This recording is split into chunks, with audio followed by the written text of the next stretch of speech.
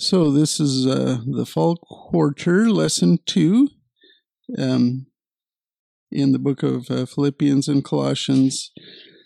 The title of the lesson is Paul's Optimism in Prison, and that will be Philippians chapter 1, verses 12 through 26. So, Lord, we do thank you for your word. We thank you that with the Holy Spirit indwelling us, joy is available to us every day, no matter what is going on around us. But it takes us learning to submit to access that joy. And so we want to learn how to do that. And we seek your help in doing so. In Jesus' name, amen. So the first section, this is going to be a relatively short lesson. The first section, section A, is called Paul's Ministry. And that is 3 verses 12 through 14. Philippians 1, verse 12. Now, I want you to know, brethren, that my circumstances have turned out for the greater progress of the gospel, so that my imprisonment in the cause of Christ has become well known throughout the whole Praetorian Guard and to everyone else, and that most of the brethren, trusting in the Lord because of my imprisonment, have far more courage to speak the word of God without fear. So what is Paul doing here? That's exactly what he's doing. He is in prison. Okay? But he said, I want you to know that my circumstances have turned out for the greater progress of the gospel. And that was his mission, to spread the gospel to the Gentiles. And so that is called a glass half full mentality, and we have a hymn called Count Your Blessings, which is exactly the same thing. No matter how you are, you can stop, you can count your blessings of what the Lord has done. And that will give you joy. That will give you joy even if you're having trouble at the time. And he tells us to joy in... Exactly. And isn't that what we learned from James? Okay, now I have to read this because when I first saw that, when I started... But anyway, James chapter 1, verse 2 says, Consider it all joy, my brethren, when you encounter various trials, knowing that the testing of your faith produces endurance, and let endurance have its perfect result, so that you may be perfect and complete, lacking in nothing. So when you are in trials, you should be joyful because the Lord is causing you to grow. He's maturing you. And that is the cause for joy. Right. I mean, it's in difficult circumstances where you can glorify the Lord the most, really. Because, well, let's just look at Paul, verse 12, his circumstances. I want you to know, brethren, that my circumstances, his circumstances were prison. He was in prison. He was chained to a centurion. This was his first he had been in prison already for 2 years. He was in Caesarea for 2 years. They were dilly-dallying there, And finally, they wanted to send him back to Jerusalem where he knew he would be killed. So he appealed to Caesar. So they sent him to Rome. So he's been in prison greater than 2 years now. And the glass half full part is the greater progress of the gospel. His circumstances have caused the gospel to progress more greatly. And, that's our mission, really. Our mission while we're still on earth is to promote the gospel. Yeah, Paul says that we are ambassadors for Christ and that we're pleading with the world to be reconciled to God. That's why he leaves us on earth, so that we may influence unbelievers to turn to Jesus Christ and have eternal life also. Paul, this was giving him joy, even though he was in, Paul in Philippi himself, if you remember, Paul was imprisoned, and he was singing in jail because he had joy. And as he was singing, an earthquake occurred. The jail gates all flew open. The Philippian jailer wanted to kill himself, and Paul said, "Don't do that." And the Philippian jailer was saved because he was in prison. So, this is not Paul's first rodeo as far as that goes. So verse 13 says, "So that my imprisonment in the cause of Christ has become well known." So everyone knew that he wasn't in prison because he was a murderer. He wasn't in prison because he was an embezzler, or a thief. No, he was in prison because of Christ.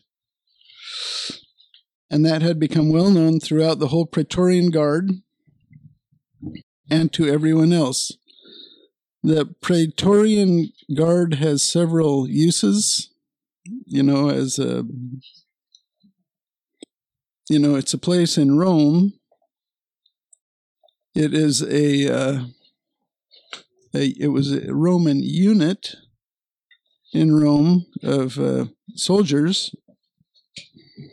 Also, the place of dwelling of the governor in Jerusalem was called the Praetorian Guard, and in Caesarea, it's called the Praetorian Guard. So, in this instance, I believe this is referring to the soldiers that were guarding Paul in Rome. So, it was known that he was in prison for Christ's sake, and that makes people curious. The gospel was spreading through those guarding him. So they were, they took turns being chained to him, and they were allowing him to talk and communicate with other people, and they would hear what he said. They could help it. And it was spreading, through the guard that was guarding him, and some of them were becoming saved. So now verse 14, "And that most of the brethren," so these are the believers in Rome, "trusting in the Lord because of my imprisonment." So Paul's imprisonment did not make them afraid. It made them trust the Lord more. They have far more courage to speak the word of God without fear. So other believers' faith increased because of his imprisonment, and they were speaking the word of God without fear. It is God's will, I'm going to say this definitively, it is God's will that a believer is not afraid. Ever. Yeah, that is God's will for the believer, that they are not afraid. How many times did Jesus say, "Do not be afraid"? I mean, a zillion times. He sends angels, and they say, "Do not fear." Yeah, and what does the devil say? Fear. The devil says fear. No, God always says, "Do not fear," and it is God's will not to fear. And that glorifies him, and it draws unbelievers to him. When you're in a difficult situation, you're not afraid, and you're calm. That draws unbelievers to him. And look at what it was doing to the believers in Jerusalem, what was happening to Paul. It increased their faith. And so they're preaching the word of God without fear. If you try to crush and kill the church, it will grow. You can't do it. That's why Jesus said in Matthew 16, I believe it's 18, he said, let me go there so I don't botch it up.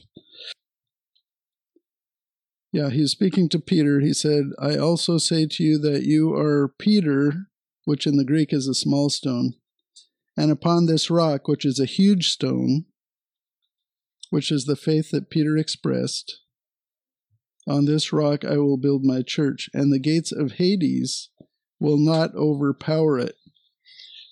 Hell itself cannot defeat the church because the Lord won't allow it. Okay? we can mess it up ourselves. We allow false teaching into the church. We mess it up for ourselves, but external persecution causes the church to grow. And that's what we were seeing here in Rome. So yeah, if you are afraid of anything, that's not God's will. And so you need to ask the Lord to help you not be afraid. And he will do that. We should never be afraid. Anything more about those 3 verses? Yeah, following the Lord, it's interesting because Jesus equates it with taking up your cross, which sounds scary, And then, but the same person also says, all you who are weary and heavy laden, come to me. For my yoke is easy and my burden is light. So he says, my yoke is easy and my burden is light, while he's telling you to take your cross. So what does that mean? That means that he gives you the power to do what he asks. It may seem like a cross to you as you're facing it, but when you actually do it, it will be easy and light. Because that's the Holy Spirit's empowerment of the believer. Okay, so section B, the proclamation of the gospel. Somebody want to read that one? Verses 15 through 18. Thank you. Yeah, so see, there is joy right there too. He's rejoicing. So some were preaching the gospel with sinful motives. Right. Yeah, it is a choice to have this attitude. The glass half full attitude. That is a choice. That is something you have to kind of consciously do. This is real bad. Let me count my blessings. That's a conscious decision that you have to make. And I'm sure Paul wasn't thrilled he was in prison. I wouldn't be thrilled to be in prison. Yeah, but exactly. He preached the gospel to his guards and to everyone who had come and talked to him. And a lot of people did come to talk to him. So it said some were preaching the gospel with sinful motives that did not matter to Paul. Now, does that matter to Jesus? Yeah, if you do something for sinful motives, does it matter to Jesus? Yes, it does matter to Jesus. To Paul, it didn't matter because Paul had a mission. And his mission was to promote the gospel. People were preaching the gospel out of envy toward him, which is a sinful motive. He didn't care. So where does that matter? It does matter to Jesus. Where does it matter?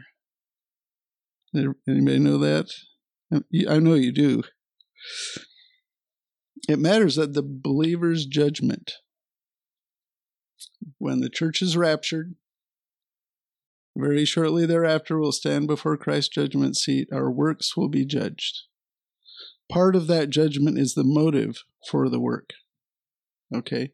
So these believers, because he said they're brethren, but they're preaching Christ out of envy. So they are believers that are less mature, say, than Paul was. And at the Bema Seat judgment of Christ, those works, their preaching of the gospel, will be ignored by him for a reward. They will not get a reward for that because they're doing it out of envy. Okay? The works that will be rewarded are works that are done out of faith, not envy. Faith. Because the Lord says do it. So you say, I believe you, Lord, I will do it. Those are the ones that are rewarded. So yeah. But Paul didn't care. Because people were hearing about Christ. And that is what he wanted. Yeah, that idea that the motive is taken into account at the believer's judgment makes me nervous a little bit, because your motives are all over the place. And they're very private, and they're not on the outside, they're on the inside, and you're like, my gosh, how can I control that? But I think if you do things out of faith, then okay, that's all right. They should have been doing it because the Lord told them so.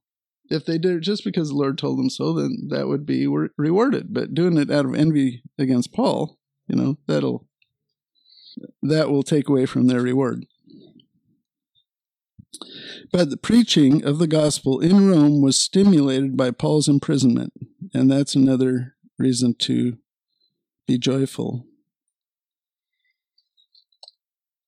So verse 18,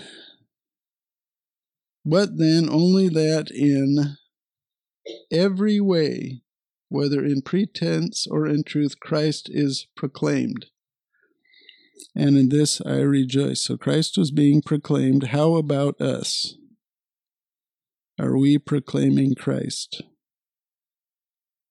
We should take every opportunity that comes up to let people know that they can be eternally saved simply by believing in Jesus and what he has done.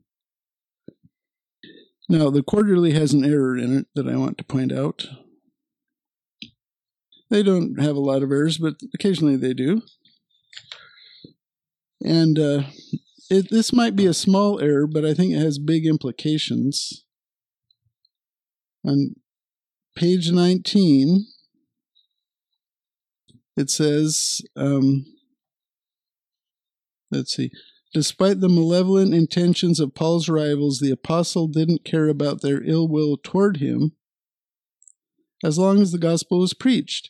If non-believers were hearing the good news about Jesus Christ and receiving him as their Lord and Savior, that was all that counted to Paul. He didn't care what happened to him as long as people were coming into the kingdom. Now, were they coming into the kingdom? What is the kingdom? That's the error right there. The kingdom. The kingdom is very specific. The kingdom is described in the Old Testament. The kingdom is a time when there will be no war. There will be universal prosperity. Much of the curse put on the world after the fall will be reversed. People's lifespans will be very long again. And the Messiah will reign and rule from Jerusalem. And Israel will be the superpower of the world. That is the kingdom. And Jesus, the Messiah, will be king. And we will be in his administration, and he will rule the world with a rod of iron. So it will be perfect righteousness. There will be none of these shenanigans that we see all around us. Okay, so are we in the kingdom? Yeah, we're not in the kingdom. We're being recruited for the kingdom. Yeah, that's why we pray for the kingdom. We pray for the kingdom because we're not in the kingdom. Remember, Satan is the ruler of this world in our age, in the church age. That's why spiritual warfare is mostly defensive. So, yeah, and people say that, we're bringing them into the kingdom. We're bringing the kingdom in. No. We are not. What is our job? If we're not who's going to bring in the kingdom? Jesus. He's the only one who can. We cannot do that. We cannot do that. He does it. He sends his angel who binds Satan. So when people say, I'm going to bind Satan, that's silly. You're not binding Satan. Satan is bound at the beginning of the millennial kingdom. So another aspect of the kingdom is that Satan will be imprisoned. and he will not be able to influence people. So, I lost my train of thought now. But anyway, yeah, our mission now is that we are ambassadors for Christ. That's what Paul says in 2 Corinthians. We are ambassadors with Christ, and we're pleading with the unbelieving to be reconciled to God so that they can become a part of his church, part of his bride, and rule in the kingdom. We will rule in the kingdom. Exactly. That's a motive for holy living and for evangelism. And then therefore we are royalty. Yeah. And what we're doing now is training for that time. We're learning how to walk by faith now. Training for that time when we do have authority. So a lot of people say this, and it started back in the 4th century AD with Augustine. And that he took the church and gave it all the kingdom promises of Israel. The church is not Israel. So anyway, I want to correct that because they said that a couple times in here, that we're bringing people into the kingdom. No, there is, people who are saved will be in the kingdom, but not now, when Jesus creates the kingdom. God saves them. We just present. Right. It's a blessing to be used that way. Yeah, but you see what I'm saying. I do. It's a notch in their belt that they. I do. Yeah, and that. Lead to pride. Right. Exactly. Yeah, that's why we don't want to touch the glory that belongs to him, because that brings bad things. If we touch his glory. So if anything good happens through us, we say, praise the Lord. He did it. Yeah. We want to be very careful about that, because the Lord says very specifically, I will not share my glory. So they were doing works without faith. Exactly. And that is dirty rags. Right? That's dirty rags. So anyway, I want us as a church to be very clear on this kingdom issue, because it is so messed up. In most churches, it is so messed up. And that's what leads to the social gospel. That we have to correct poverty, we have to have universal health care. We have to correct climate change. All these sort of things. They're Marxist, right? Really. And that's because people don't know what the kingdom is. The kingdom is in the future. It is created by Jesus alone. We will be in it, yes. But what we are doing is recruiting members of his church that will be a part of it in the future. So anyway, this caused Paul to rejoice, even though he was in prison. So he's demonstrating his cup half full attitude. Okay, so section C, and this is the last section, 18 through 26. So I'm going to reread 18. What then? Only that in every way, whether in pretense or in truth, Christ is proclaimed. And in this I rejoice. Yes, and I will rejoice, for I know that this will turn out for my deliverance through your prayers and the provision of the Spirit of Jesus Christ. According to my earnest expectation and hope that I will not be put to shame in anything, but that with all boldness Christ will even now, as always, be exalted in my body, whether by life or by death. For to me, to live is Christ, and to die is gain. But if I am to live on in the flesh, this will mean fruitful labor for me, and I do not know which to choose, but I am hard pressed from both directions, having the desire to depart and be with Christ, for that is very much better. Yet to remain on in the flesh is more necessary for your sake. Convinced of this, I know that I will remain and continue with you all for your progress and joy in the faith, so that your proud confidence in me may abound in Christ Jesus through my coming to you again. Right. If You plus God is a majority, always. It's an army. Right, no matter how many others there are. We just finished the Proverbs. Proverb, I can't remember. I think it's chapter 28, verse 1. Or 26, verse 1. One of those, anyway. It says, the wicked flee when no one is pursuing, but the righteous are bold as a lion. Because the Holy Spirit takes away fear. God takes away fear. And, the wicked know that punishment is coming. They know it. That's why they're afraid. And that's why they'll argue with you. Yeah. They know that they deserve punishment. Because that's our conscience. And so when you are in fellowship with Christ, you can be a Christian and be a fearful Christian.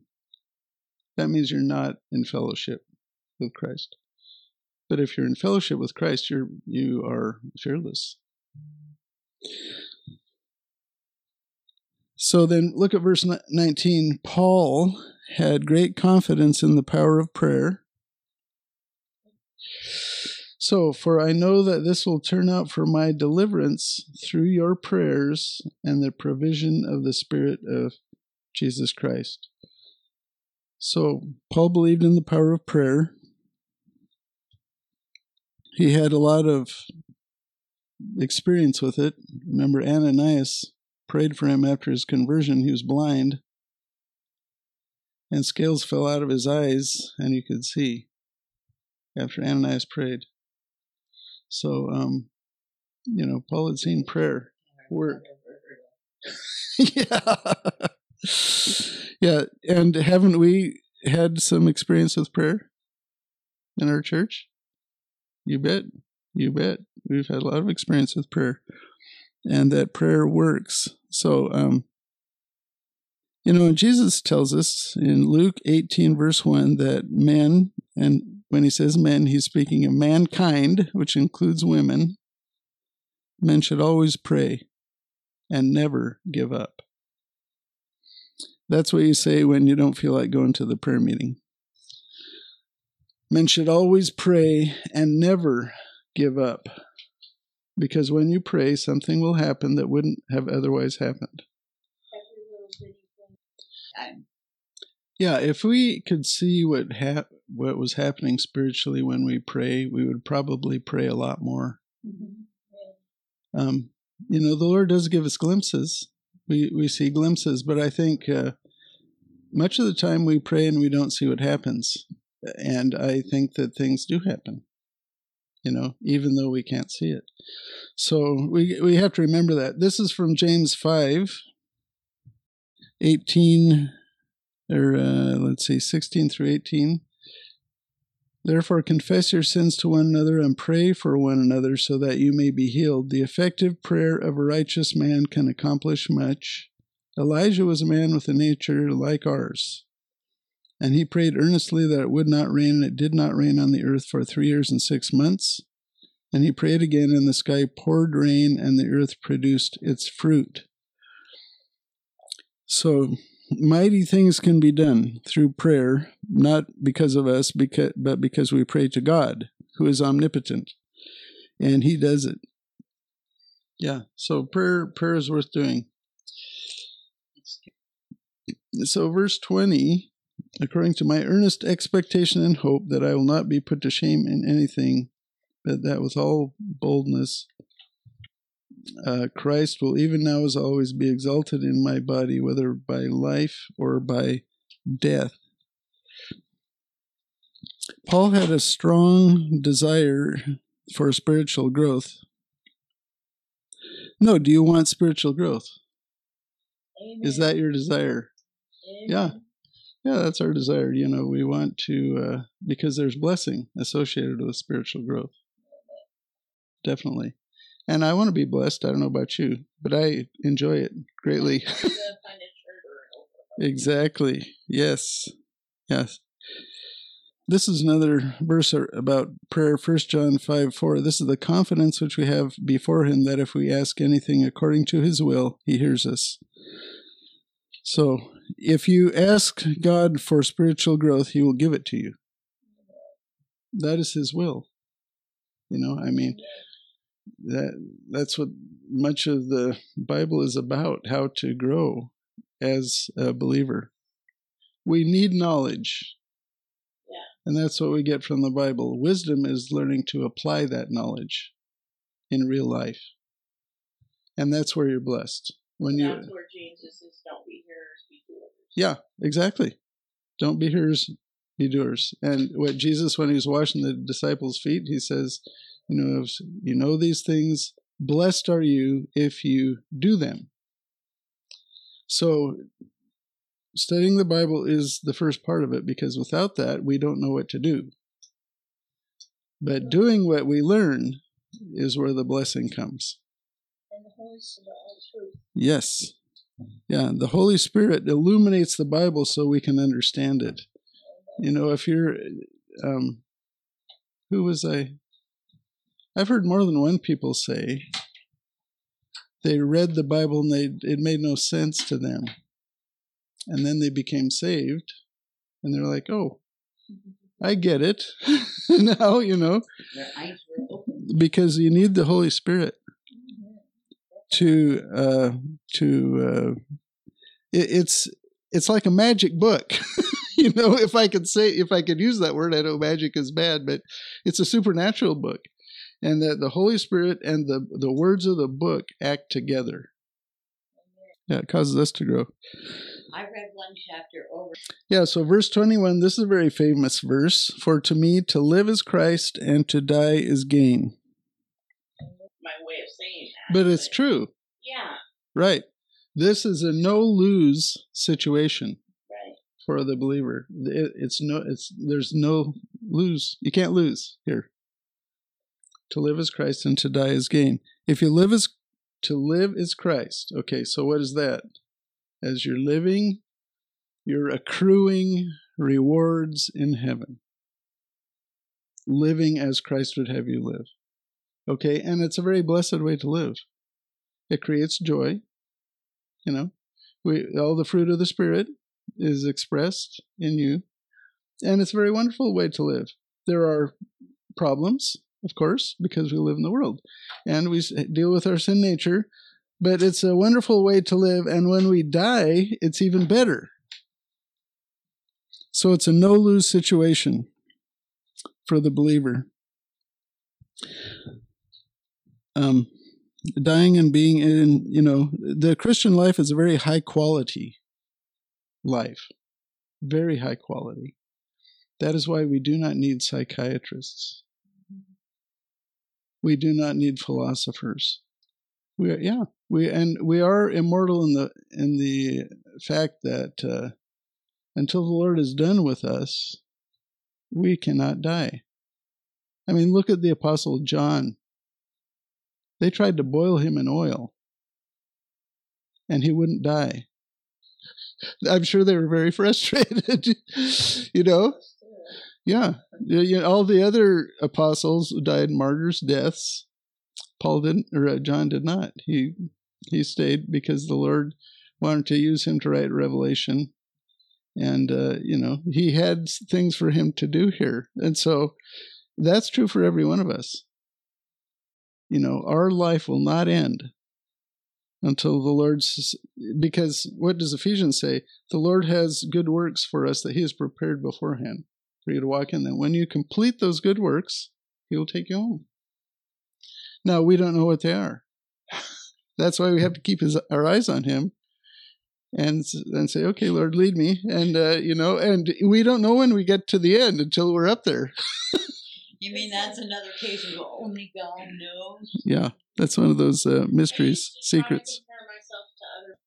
Yeah, I think the works he has planned for us are a lot like our fingerprints.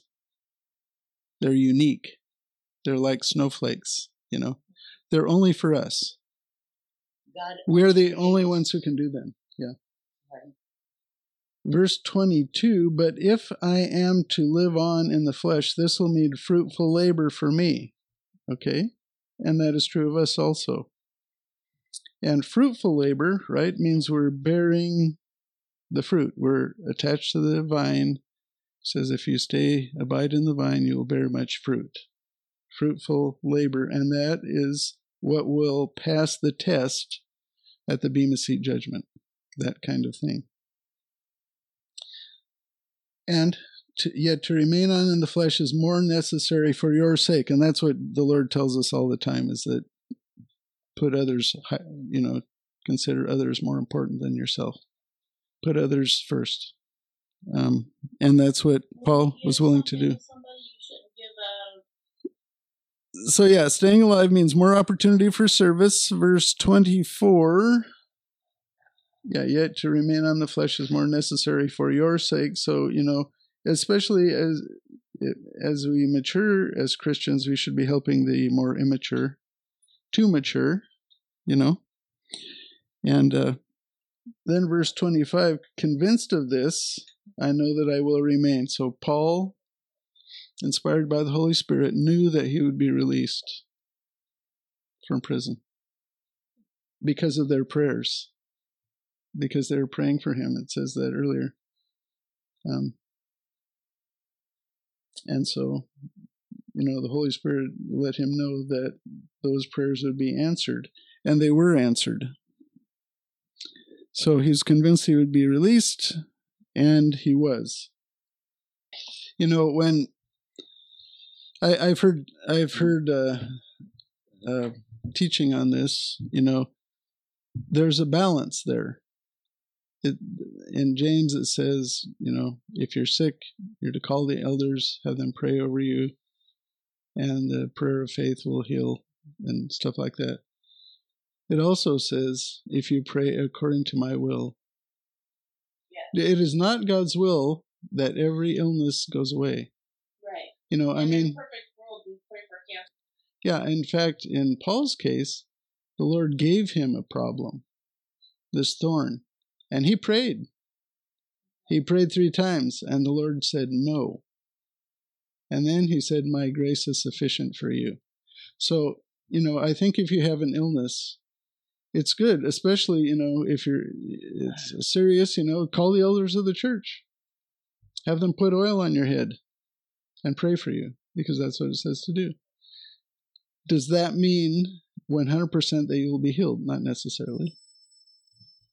If it is God's will for you to be healed, yes. If it is not, then His grace. No, there has to be that balance that is in Scripture. You can't be unbalanced about it. If you're unbalanced about it, it leads to disappointment. If you. It sounded to me like these. Right. Yeah. Yeah. And it has happened to me in my back. I had the elders pray for me. It happened in my back. It happened with our kids. And, I recently had the elders pray for me about my vision. And I didn't think it worked. So I went to the doctor. And I had a fluorescein angiogram. I have diabetes. And I knew I had diabetic retinopathy because I had one of these 7 years ago. And they said I had it. It was mild. Well, the one I had recently, after being prayed for by the elders, was improved from 7 years ago. So I think that's an answer to prayer. Now, what I was looking forward to is that my vision would be like, 20/20 good to go. Yeah, like one of the 4K televisions, the super crisp. It didn't do that, but the test was improved after I was prayed for. So that you could do what he needed. Yeah, so I just figured, well, the Lord says, my grace is sufficient for you. So anyway, Lord, we pray that you'd help us to look at our cup as half full and have the mentality Paul did that will give us joy. In Jesus' name, amen.